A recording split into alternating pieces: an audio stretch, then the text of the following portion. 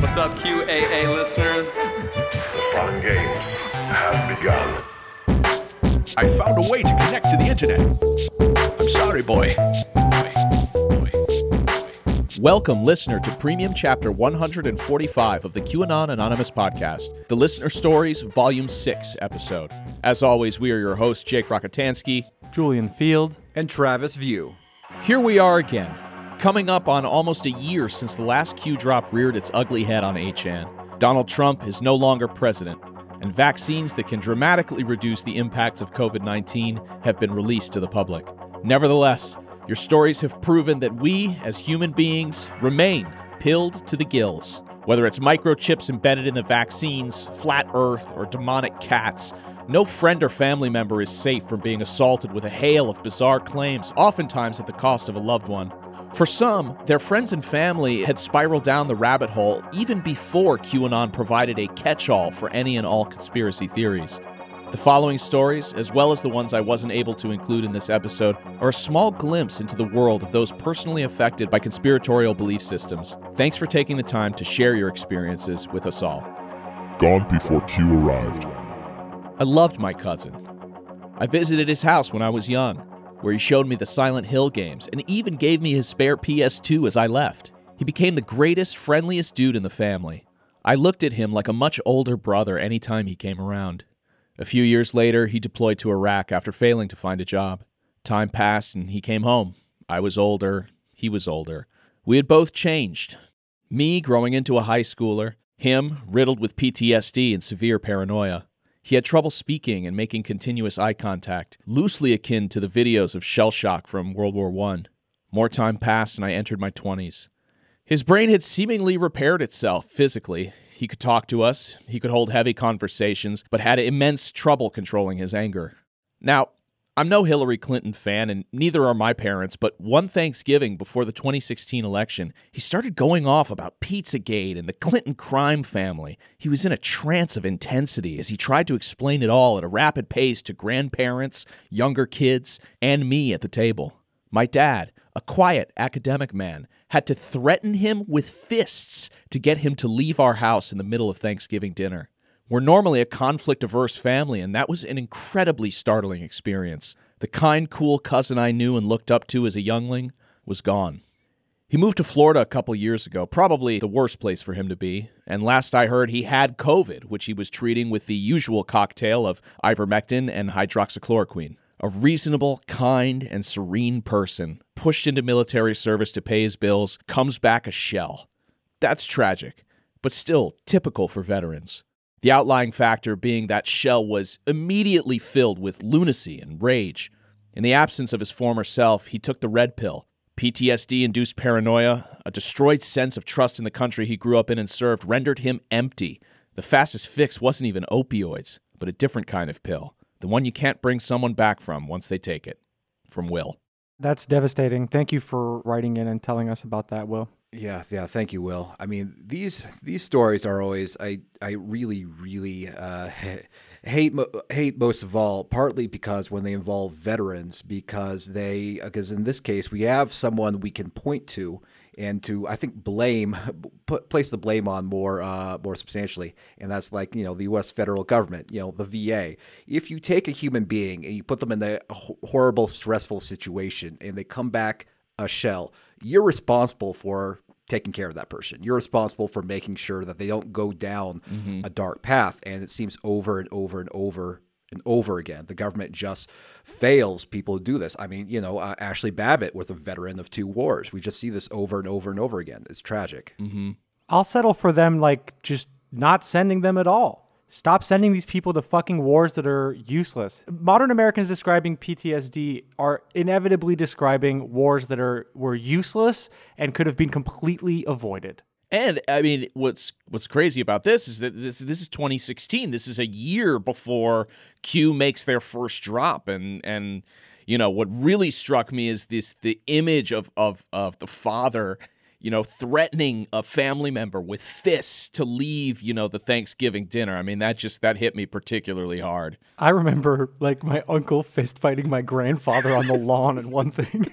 I think family is Yeah, I magical thing. come from such a anti-violent family that the idea of a kind of physical confrontation just seems so out there to me. They do a different kind of pummeling. For my next story, My boss accused me of supporting sex trafficking. after being let go from my coaching job due to COVID, I was a little lost on what to do next. I had recently reconnected with an old friend who lived in California, and he had mentioned he started his own company selling solar panels. He said they were making good money and you could work whenever you want, which sounded like a pretty sweet deal to me. So when I was let go, I reached out to him and asked if I could come work for him. I've always wanted to move out of the South, and I finally had the chance. So, after 30-plus hours of driving across the country, I arrived in Huntington Beach, California, where I would be staying with my friend and now boss, along with his girlfriend, while I found an apartment. The first few days were fine. There hadn't been any signs of weird beliefs or strange comments until January 6th. After hearing about what was going on at the Capitol, we turned on the news. As I'm watching in shock, I look over and he's giddy like a kid on Christmas morning. He then starts to tell me all about Q and everything that was supposedly going on. I laughed at him because I thought he was joking. He wasn't. He and his girlfriend were both extremely pilled. Parentheses, his girlfriend sucks, by the way, just a really shitty person. I was also accused of supporting sex trafficking because I didn't take their word and believe that Joe Biden was a reptilian satanic pedophile. He also believed in quantum and was sure that all of the cabal had already been arrested, and now we're just watching it play out like a movie. I could go on for days, just the most ridiculous bullshit I've ever heard. This is where his delusional beliefs began to affect our work. He was an avid believer in Nasara and Jasara, so he didn't take the time to train me at this new job or really do any work on his own, all because any day now the great financial reset is going to happen and everyone's going to be rich. He also flipped his shit on me when I told him I got vaccinated and is 100% sure I'll be dead within 3 years. Anyway, it was a miserable 7 months. I don't work for him anymore. The one positive from working for an insane QAnon believer, it led me to this podcast. And that's from Ben. Ben, that is out of the frying pan into the fire, but thank you for writing in. And also, I'd like to just give a bit of respect to this boss because he acts like every other fucking boss. Doesn't do any work. You know, he's waiting around waiting to get rich. But this guy does it because of a deeper philosophy, Nasara and Jasara, which is really funny. Yeah, see, the horror to me of this particular story and why I selected it is what must have been a terrifying realization as you have moved your life literally across the country and you're staying with these people. You're living with them. And look, I mean, as somebody who's been living in Los Angeles for 20 plus years, finding an apartment out here is impossible. I mean, it's very, very difficult to find something that's good in a good area that's remotely affordable. So being trapped at your new boss's place and your friend, by the way, and coming to this like realization that they're both just pilled to the gills is like terrifying to me. And then also realizing that this job that, you know, maybe this is a new opportunity, sounded like a good thing, that the business model of the job is just to wait for Nasara to make everybody at the company rich. I mean, just horrifying shit. Yeah, this is bad. And I once worked for a woman from Orange County who believed we should all be able to own like AR-15s. God. When I was reading this, as soon as when he was like, I packed up my life and moved to Huntington Beach, California, I was like, oh no, I know where this is going. Yeah. Now, here's the thing. Early in my career, I worked for like startups that were like, oh, listen, you stick with us. We're all going to get rich because this company's going to blow up. Yeah. So I guess this is I guess one step removed from that. Yeah, it's a boiled down version. Yeah. I mean, it didn't happen. So, you know, maybe I'm not smarter than the Nasara people. Ben, we're glad that you no longer work for that guy. Yeah. Good luck getting out, and sorry for the 7 months. I mean, that's a long time to be sort of stuck under that thumb. Just one more thing, Ben. Don't blame the solar panels, okay? They're innocent. Demon Cat. This is more of a paranormal pilling, but it's been something that has impacted mine and my sister's lives to this day. My mother raised us from a difficult perspective. She felt that it was important for us to learn the Bible and to become saved. But she was also never in church herself. She had an abusive husband and faced physical harm daily, so this often kept her focused on shielding us from the abuser. This meant that we were sent with family several times a week to small groups, Bible studies, to big services. One thing I picked up on quickly was that my specific church family had a fascination with demons and demonic activity. I remember being terrified of the concept around the age of 7. When I say terrified, I mean that every single moment I spent living and growing and doing things as a young person, I was constantly petrified of the thought of demons coming for me, hurting me, speaking to me, and hurting those whom I loved. This fear was cemented by my mother when she told me a story once about her earliest encounter with a demon. She was playing Barbies in her room at my great-grandparents' home. She was 5, so this was in the early 70s. I remember this home, and specifically the bedroom the supposed encounter happened in, so I know that how she recalled this happening makes this pretty eerie. The room in question had one window above the bed, on the back wall, parallel to the door. This window was about 7 feet off the ground outside because the walkway on that side of the house was sunken down a few feet below the foundation of the home. She claimed she heard a heavy scratching at the window and looked up to see a face peering in at her. The face was almost cat-like, with long, sharp teeth, human hands with gruesome nails and dark eyes. My mom said that she threw her Barbies down and told the face to go away, only after staring back for a few moments. Like the ornery person she is, she picked her dolls up and turned her back to the window. A few minutes later, she heard the scratching again. It got fast and harder, and it would not go away until she acknowledged it. Finally, she got so sick of it that she ran out of the room and found my great-grandfather. She never said that anything else happened in that home. When I was older and I asked my own grandmother about this incident, she mentioned that it happened when she herself was partaking in some regular activities with a group of friends who were self-acclaimed occultists. During that time, she would often lose sleep because she'd stay up, tormented by what she was convinced were demons. She said that once her own child, my mother, came to her and explained what happened, that she stopped interacting with these friends completely. Obviously, all the overly Christian influences in my life were demon-pilled. Unfortunately, they passed this down to us as children. And I just wanted to take a second to reflect on how this has affected me and my siblings. Firstly, it was such an issue for us that we all sought therapy for it eventually. Each of us have problems with windows and are very obsessive over covering windows and doors to the outside. We sleep with lights on. We have habitual whisper prayers that we recite, although we are not religious anymore. My parents constantly threatened us with demons as kids, and this kept us on our toes behavior-wise. I guess that will do the trick when you're told from childhood that any one thing you fuck up can cause demons to come for your soul. We also obsessed over any scars or bruising on our bodies from a very young age, worried that anything we didn't remember causing ourselves could have been the result of an attack while we were sleeping. We all look back now and realize this was such a sad way to be brought up.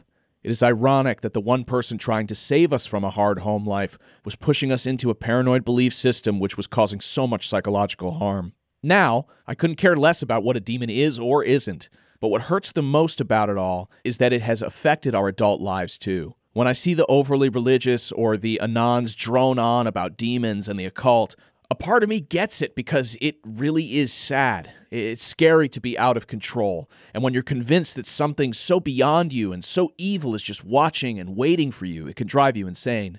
I hope that people can really drop the evil mongering someday and focus on what is truly ugly in the world. That's from Hotus. Thank you. Yeah, that's a really, really tough one. It's tough. My family just had ghosts. My mom claims she saw a ghost this one time. My grandmother was superstitious like that, but it wasn't, it was never evil tinted, you know? It was never, if you do this, the demons are going to come for you. And the fact that it was also accompanied with a personal story that is terrifying. I mean, the image of a human/cat thing with human hand. I mean, that's, for any kid, I think that's terrifying. Cats are kind of creepy anyways, you know, to some extent. What I don't understand is if the demons are like our enemies, like why would we threaten our loved ones with them? Be like, hey, you know, there's demons, like let's ally together against the demons. Let's not be like, oh well, if you don't pick up your toys, the demon's coming. Yeah, that's a really good point. And it just I think that the writer makes just an interesting observation about how oftentimes the things that our parents think they're protecting us from, you know, sometimes causes new damage in its own way. Yeah, they think they're protecting you from demons, but they're summoning demons into your life, like in a psychic way. Quite literally. And then you have to deal with the fucking fallout. Anyway, thanks for sending that in, and fuck those demons. Okay. One just sucks me into the chair. Okay, you can cut that out or not. I don't care. He doesn't know if I'll like it or not. I mean, if you thought it was really genius, actually, really If funny. you thought it was hilarious and awesome, keep it. If you thought it was offensive or insensitive, cut it. No. It's a strong stance. For my next story, I went to elementary school with Q. I love a good conspiracy theory, and I had heard of QAnon, but didn't pay much attention to it. I was talking to my mom, and she asked me what I knew about QAnon. I told her, not much, and what she told me next blew my mind. She said, Coleman Rogers is Q. Coleman Rogers is a kid I grew up with. He's 5 years younger than me, but went to the same elementary school and swim club. He was really good friends with my little brother. Our mothers were friends. His grandfather was TV scientist Mr. Wizard. I don't want to go into very personal things my mom told me about him and his family, but growing up, they were just a normal family with a cool grandpa who came and did science shit at my school. So to hear that they have gone off such a deep end is sad. To that point, when I hear people ruining their lives because of Q, it is upsetting to me because I know that a privileged kid from Northern Virginia helped start this whole bullshit. My brother and my mom are convinced he is Q. As a QAA fan, I know he probably isn't, but maybe at one point he was. I don't even know. Stephanie. So, yeah, I mean, Rogers was, Coleman Rogers, a.k.a. Pamphlenon, is the founder of the live stream Patriot Soapbox. And Patriot Soapbox was one of the presences on YouTube that really helped spread the QAnon message. Rogers himself was, I believe, a former 4chan mod. And he I think in late 2017, they found the Patriot Soapbox essentially to help spread the word of Q. And there's a couple of instances, a little bit of evidence that possibly Rogers had control of the Q drops, or he could find the Q drops, or his connection, or he was somehow in communication with whoever was posting as Q, because he was able to basically find Q drops that didn't use the trip code, and there's video of him doing this. And the only way that you could really do that was if you basically knew what the Q drops were like beforehand. So I mean, it's like I don't know if it's totally accurate to say he is Q. I think there's this tendency, there's this desire to peg Q as a single person, when rather I think it's a complex phenomena. It's a group of people, but he was certainly instrumental in the development of QAnon, and he probably was at the very least in communication with whoever was posting with Q. Travis, that is such a perfectly sensible, metered response. Listener, that is what you should take away with, and do not listen for the next 30 seconds. But how fucking crazy would it be if this whole thing gets blown wide open because of some family drama where Coleman's like, I was Q and they took it away from me, and his mom is like, oh well, he was the original Q, and she's talking in her friend group and stuff. My boy was the original, of course, and they took those Watkins boys, they took it away from him. It's the world that, to me, that is the world that I live in, where the thing that is like this gigantic mystery and all this stuff just happens to flop out during some family bullshit, or just I don't know. I thought this was so fascinating, and I love this story. No matter what you do, Travis, he is going to continue living in that world. So okay, yeah, it'd be funny if to say it was like, yo, my son was the original Q, as if my son was the fifth Beatle, but you got kicked out. Yes, yeah, this is exactly the sentiment that I'm imagining it sort of happening in my head. That it's like, oh, Coleman, why are you so upset? Oh, Mom, they took my LARP away from me, and just it's so. I mean, God, if that turned out to be true, that's just so perfectly 2016 to 2020. So it's like a remake of The King of Kong with Ron Watkins as Billy? Yes. Oh, man. So, hey, thanks for sending that in, Stephanie. Appreciate it. Thinking face emoji. As far as I can remember, my mom always said she felt, quote, in touch with some spiritual realm. She would claim random events as miracles and tell off evil spirits in the basement when my little sister heard things in the darkness. When COVID hit, she was one of the toilet paper hoarders and started to text my sister and I frequently, saying we should be ready to travel home at a moment's notice. She took my elderly grandma's impulse purchase iPad and started trying to find her own answers. She became a distributor of a pyramid scheme company that sells EMF devices that, quote, promote good blood flow, and started telling friends and family that this device would cure COVID.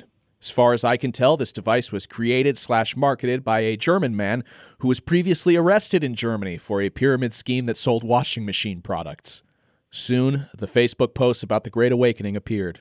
The photoshopped images of a super yoked and manly Trump on a white horse, the references to Pizzagate, and an infinite amount of, then she inserts 3 thinking face emoji began to fill her entire feed. I got curious and ended up finding your podcast, and the rest is history, I guess. She never posted anything explicitly Q-related until a few months ago. A high-contrast picture of a lion with WWG1WGA plastered below confirmed to me that she is totally down the meme hole. She denies knowing what Q is if asked, but repeats all popular mantras of the movement if you're with her in person. She can't help it. She says her spiritual side is more awake than ever right now, and that she can feel something is coming. There is no matter if that feeling is wrong about the date 1, 2, or 17 times. I miss my mom. And then a little note, she writes, thank you, you guys have helped me more than you will ever know. Tell Travis he's my favorite. Sorry, Jake, please don't let that impact this. Best, Celine. Celine, you have excellent taste. I mean, what was really, just beautiful and it was very emotional for me typing this up is many people in their stories, were, said thanks to what we're doing and how much it had helped them. I included it in this particular case because I wanted Travis to know that he had that he was a favorite. I think it's important for people to know when they're the favorite. The favorite boy, yeah. But no, it was very, very touching and just made me feel like, there's a deeper sense of meaning to my own life, reading all this stuff and hearing, that it was helpful in some way. So much appreciated. Have we considered getting Travis a crown of tweets that he's made, like his harshest ones? Those are his bullets. A golden crown, but they're just printed out tweets on solid sheets of gold. Each specifically with the number of retweets engraved on each tweet just surrounds my head. Behold my clout and despair. Yeah, the only halo we can reach here on Earth. Where Q left off. Like many others, my life was uprooted by QAnon in that one of my parents fell hardcore into the QAnon cult. My relationship with my QAnon parent has completely changed. I can't even pinpoint when the crazy took over to get to where it is now. Only that here is where we are now, and I don't know how to get them back. It would be too long to post how everything started, so I'll just skip to where we are now. My QAnon parent believes in everything from lizard people, Hillary eating babies on video, everyone Democrat being a pedophile, children being harvested for adrenochrome, Jewish space lasers, COVID being a host, vaccines used to kill us in 2 years, to hospitals trying to kill us, you name it. I've tried to disprove as much as I can, and I've shown them actual proof of how many of the things they believe are false. And for a few moments, there is a bit of clarity where they actually start believing me. But then a few days later, they spiral down the rabbit hole again. I only see my QAnon parent once a week or every other week, but they spend 24/7 on their QAnon platforms like Telegram, Gab, Getter. How can I compete with that? COVID and the pandemic is when things got worse. Suddenly, it was like everything was magnified by 1,000. This was the tipping point for me. My QAnon parent was convinced this was a hoax to rig the election. They became obsessed with it. We couldn't hold a conversation without them turning everything into some conspiracy topic. They became hate-filled, refused to follow any precautions like wearing masks or getting the vaccine, and were rude to any poor employee trying to enforce mask rules. They found ways to start confrontations, gave them a thrill, like they were being martyrs for their cause. Then my sibling got COVID and was severely sick to the point of hospitalization. I thought this would make my QAnon parent finally believe that this wasn't a hoax. But it made no difference. They just chalked it up to being a bad flu. I took care of my sibling while they battled COVID for a month. At this point, I had only had my first COVID vaccine and had to postpone my second shot until I tested negative after caring for my brother. When I took the test, I was negative. I was so happy that I could proceed with my second shot. My QAnon parent told me, quote, "I wish you would have tested positive instead so you wouldn't get the shot." This one hurt bad. With Trump losing the 2020 election and Q disappearing off the face of the earth, I thought this was my chance to get my QAnon parent back, and that people, along with my QAnon parent, would start leaving the movement in droves. But things seem to just keep getting worse. Other people have stepped in where Q left off and keep feeding the flames. Grifters like Ron Watkins, Lynn Wood, Sidney Powell, Mike Lindell. These have all become heroes to my QAnon parent. I am nothing. We still can't hold a single conversation without them bringing up something Trump or Q-related 2 minutes into the conversation. If I try to shut it down, they become hostile. I become somewhat of an enemy to them because I don't believe what they do. I'm a sheep to them. We used to have fun together, do fun things, go on trips, visit cool eateries, and do sightseeing trips around the city. And I used to share my accomplishments with them. I no longer do these things. I can't take them anywhere because they cause scenes. And if they don't, they want to spend the whole time talking about whatever they last read on Telegram or Gab. They are in a constant state of anger and hostility. I hope one day they leave this all behind and get back to how they were before Trump, before Q. I want to have my QAnon parent back before it's too late. They are already older, and we don't have many years left together. And that's from Christina. Thanks for writing in, Christina. Yeah, thank you, Christina. Yeah, this one, I thought this was really important because it really does highlight Q is gone. Trump is gone. And yet, things are getting worse. It's just really, really sobering. We don't have FEMA in Canada. I grew up in a family of charismatic Christians in Alberta, the Canadian Petro province, which is so right-wing that we are proud to call the founder of Rebel News our own son. In other words, I live in a world primed to be red-pilled. You have been listening to a sample of a premium episode of QAnon Anonymous. We don't run any advertising on the show, and we'd like to keep it that way. For $5 a month, you'll get access to this episode, a new one each week, and our entire library of premium episodes. So head on over to patreon.com/QAnon Anonymous and subscribe. Thank you. Thanks. I love you. Jake loves you.